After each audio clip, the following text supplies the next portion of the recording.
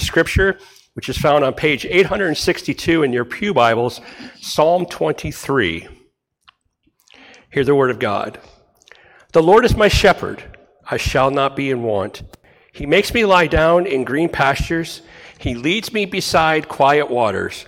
He restores my soul. He guides me in paths of righteousness for his name's sake. Even though I walk through the valley of the shadow of death, I will fear no evil, for you are with me. Your rod and your staff, they comfort me.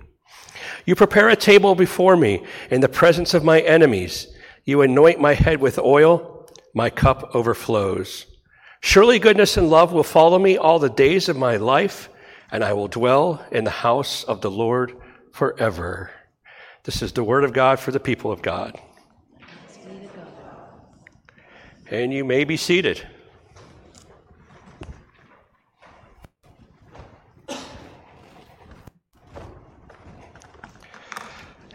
So, Psalm 23. Is there anybody in here who's never heard Psalm 23?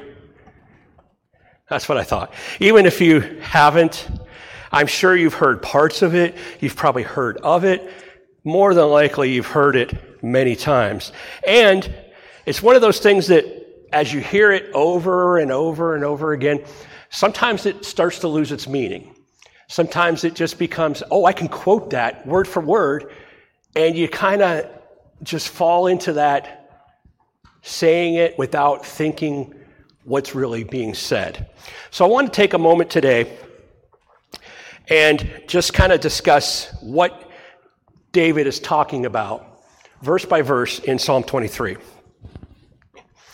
But first I want to say that this particular psalm it's a love poem.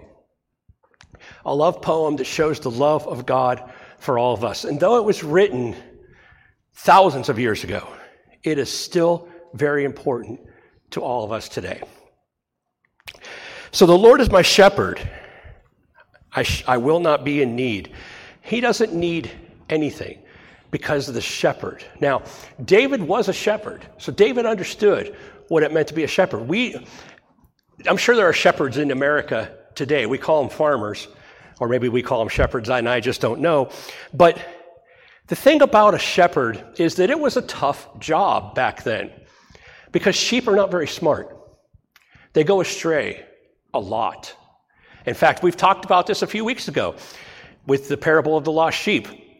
And they're not real intelligent creatures, and they get themselves into sticky situations. Plus, they're out in this open field. There weren't any fences back then. If you go out towards like Colorado, Kansas, it's pretty amazing because they have open range for their livestock, and you can actually see cows on the road all the time. They don't have fences like we do here in Ohio.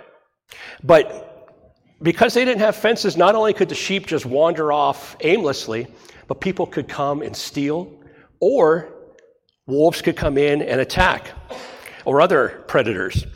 So to say the Lord is my shepherd, he's saying God is the one leading me. He's guiding me because I'm going astray, because I need him. It's acknowledging that God is greater than we are and that we need him to guide us. And as a result, he gives us all of our needs. All that we need, God provides. He lets me lie down in green pastures. He leads me beside quiet waters.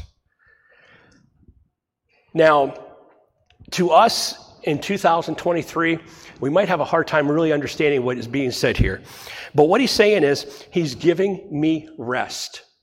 He's giving me rest. I don't need to worry about things. I can just rest in him.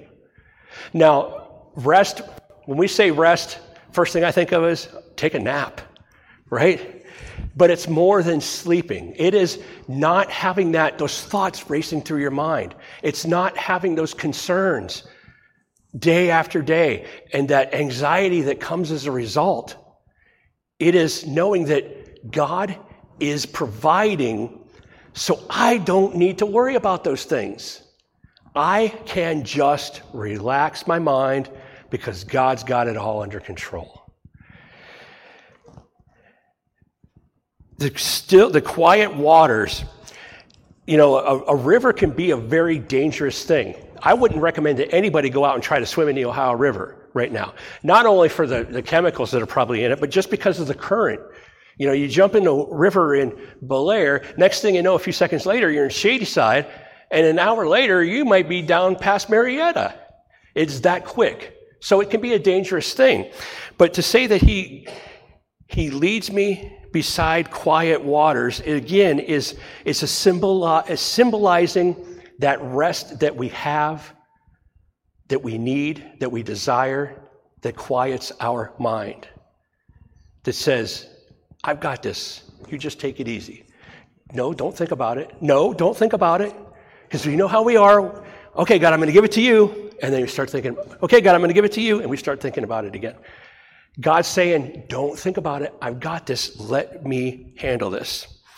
Then he goes on to say, he restores my soul. Spiritual aspect. He guides me in the paths of righteousness for the sake of his name. Now, a lot of people interpret this as doing good works for the name of God. And that's probably what David's trying to say here. But isn't it interesting how he says, first of all, he makes me rest, and now I'm going about and doing good things in righteousness for the name of God. Typically, what we think of as we work and then we rest. We work all week, and we rest on the weekend. That's how we see things. He sees it as God's given me rest, and after I rest, then I can work. And if you think about this, if we go back to the creation, when did man come on the earth? On the sixth day. God did all that work in the beginning for 6 days. Then towards the end of the sixth day, he makes humans, and then he rests. And then they start populating the earth and doing what they do. So God gives us rest so that we can go out and work. So if we try to think about this, today is the first day of the week. Now, for years, I always thought of Sunday as the last day of the week, but it's actually the first day of the week. And we know that because in the Bible, it says that early on the first day of the week, the women went to the tomb and found it empty. Early on the first day of the week, on Sunday. So if we think about this as the first day of the week, and we take this day to rest and not worry about anything, that prepares us for the work throughout the week, and then we come to Saturday again when we can rest, and we can rest on Sunday as well, and then we start the whole cycle over again. But God always starts with rest. And then we get to the part that nobody likes to talk about. Even though I walk through the valley of the shadow of death, I fear no evil, for you are with me. Your rod and your staff, they comfort me. So now we're switching into, okay, God, let us rest. We're doing some work. Oh, here come the troubles. We all have trials and troubles in our life. We all do. None of us are immune from it. I know some of the troubles that some of you have had in your life because you've told me. And I'm not going to list them all, but we all know that every single one of us finds ourselves walking through this valley. Right? Maybe pipes explode in your home, or you got termites in your home, or all kinds of things that can happen. It can be with your car. It can be something physical. It can be health. It can be financial. It can be a relationship. We all go through. Now, some of you are going through something right now. Some of you have already come out of it, and some of you don't know what tomorrow brings. But you know what? We've all had those days where we went through it, we had moments of going through it, it ended, it became our past, and we didn't know what the next day brought, but then we found out. We've all been through that. And you know what? Unless you're going through something right now, you got through it, didn't you? You got through it. No matter how terrible it was, you got through it. You know why?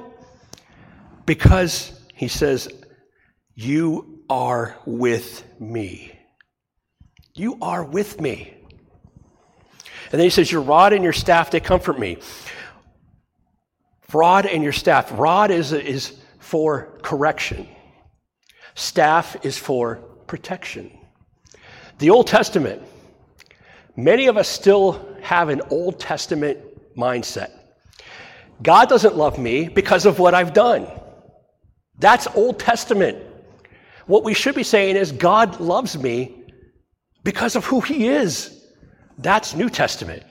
That's the staff, the protection, the guiding.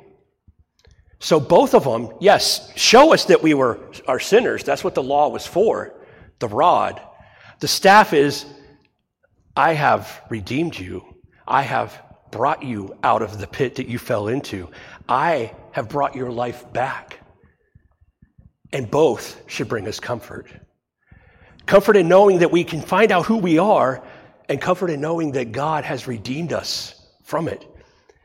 And comfort in knowing that as we go through these trials, he is with us every step of the way. Every step of the way. I like this one. You prepare a table before me in the presence of my enemies. You have anointed my head with oil. My cup overflows. To say to our enemies, look, God's got this. And he is doing this for me. Not to say, look what you're my enemy and you're getting destroyed. No, that's not what it is. It's in the presence of your enemies, the ones that are coming against you, they can't come against you because I have prepared this table before you, says the Lord. And I have put you at this table, and they cannot come near you. Yes, it looks like they're trying to destroy you, and if they could, they would. But he has prepared this, and no one can come against us. It's saying the power of God is in our presence, and not only that, he has anointed our head with oil, which back then, if your head was anointed with oil, it was hot in the Middle East. The oil would cool you off. It would give you a sense of calm. And there's, I can't think of the name of it now. Escape reflex, I think is what it's called. I think it's called the escape reflex. If you have anxiety, if you take cold water and splash it in your face, or just dip your head in cold water, or even take a wet, cold washcloth and wipe it on your face, your body will instantly change, physically change. It's scientifically proven that it will change in that moment. And it calms anxiety quickly, immediately.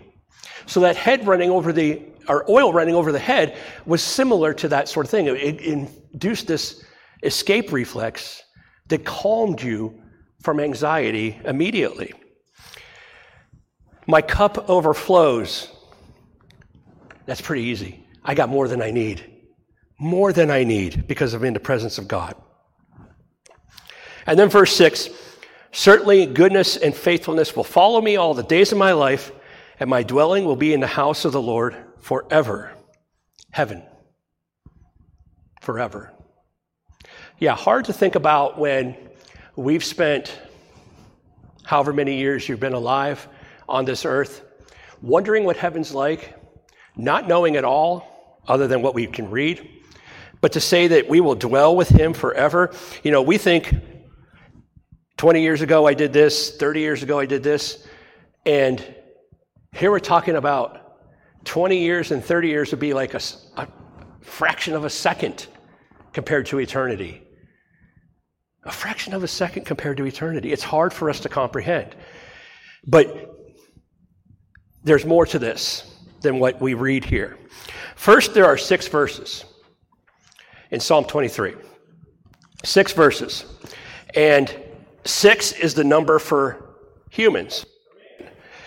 God created us on the 6th day.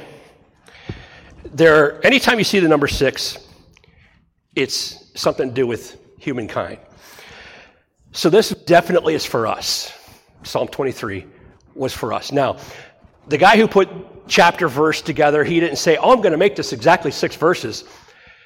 God worked through that man to make it 6 verses. Break it out so that it was 6 verses. God knew what he was doing. Okay? But I want to point out something really unique about this psalm. I don't know if you caught on to it, if you've ever caught on to it. Starts out, he. The Lord is my shepherd, I shall not want. He makes me lie down in green pastures. He leads me beside still waters. He restores my soul. If I had a group of people here and I'm talking to somebody and I say, he did whatever, and I point to someone across the room, that's kind of like a distance, right? It's not real intimate. I mean, yeah, I'm aware of who he is, but it's kind of at a distance, okay? And then it goes into though I walk through the valley of the shadow of death. Now it's individual. Now it's about me. Now it's I. There's he, now there's I. And then he goes on to say, you prepare a table before me in the presence of my enemies. You anoint my head with oil. You. So no longer is it a he, he's here in front of me. It's you. I'm talking to you. Right there, very intimate. So it goes from distant to me to right here together. And all of this, as it comes together, is showing us God's love. Though he may seem distant to us, he is right here with us. Though he may seem like he doesn't care about us, he's giving us rest. Though it may seem like everybody's coming against us, you prepare a table before me in the presence of my enemies. And they can't come against me. And though I go through a bunch of trials, you are with me. You are with me. You look around, I don't see God, do you? No, but he's here. He's right here, inside of us, dwelling in us, because he loves us. To understand love, we only need to look towards God. But sometimes that's hard because we don't see him. And we wonder, and we doubt, and we question, especially when it feels like things are really falling apart. But look to Psalm 23. Because though I walk through the valley of the shadow of death, those are those things that say, like, it doesn't seem like it's real because I'm just going through a lot right now. You are with me and preparing a feast for me. A feast. Everything you need. Your cup's overflowing. More than you can ever need. Well, it doesn't seem like it when you're walking through that valley, right? But what comes after the valley is the feast. And you do walk through it. You don't stay there. You walk through it because he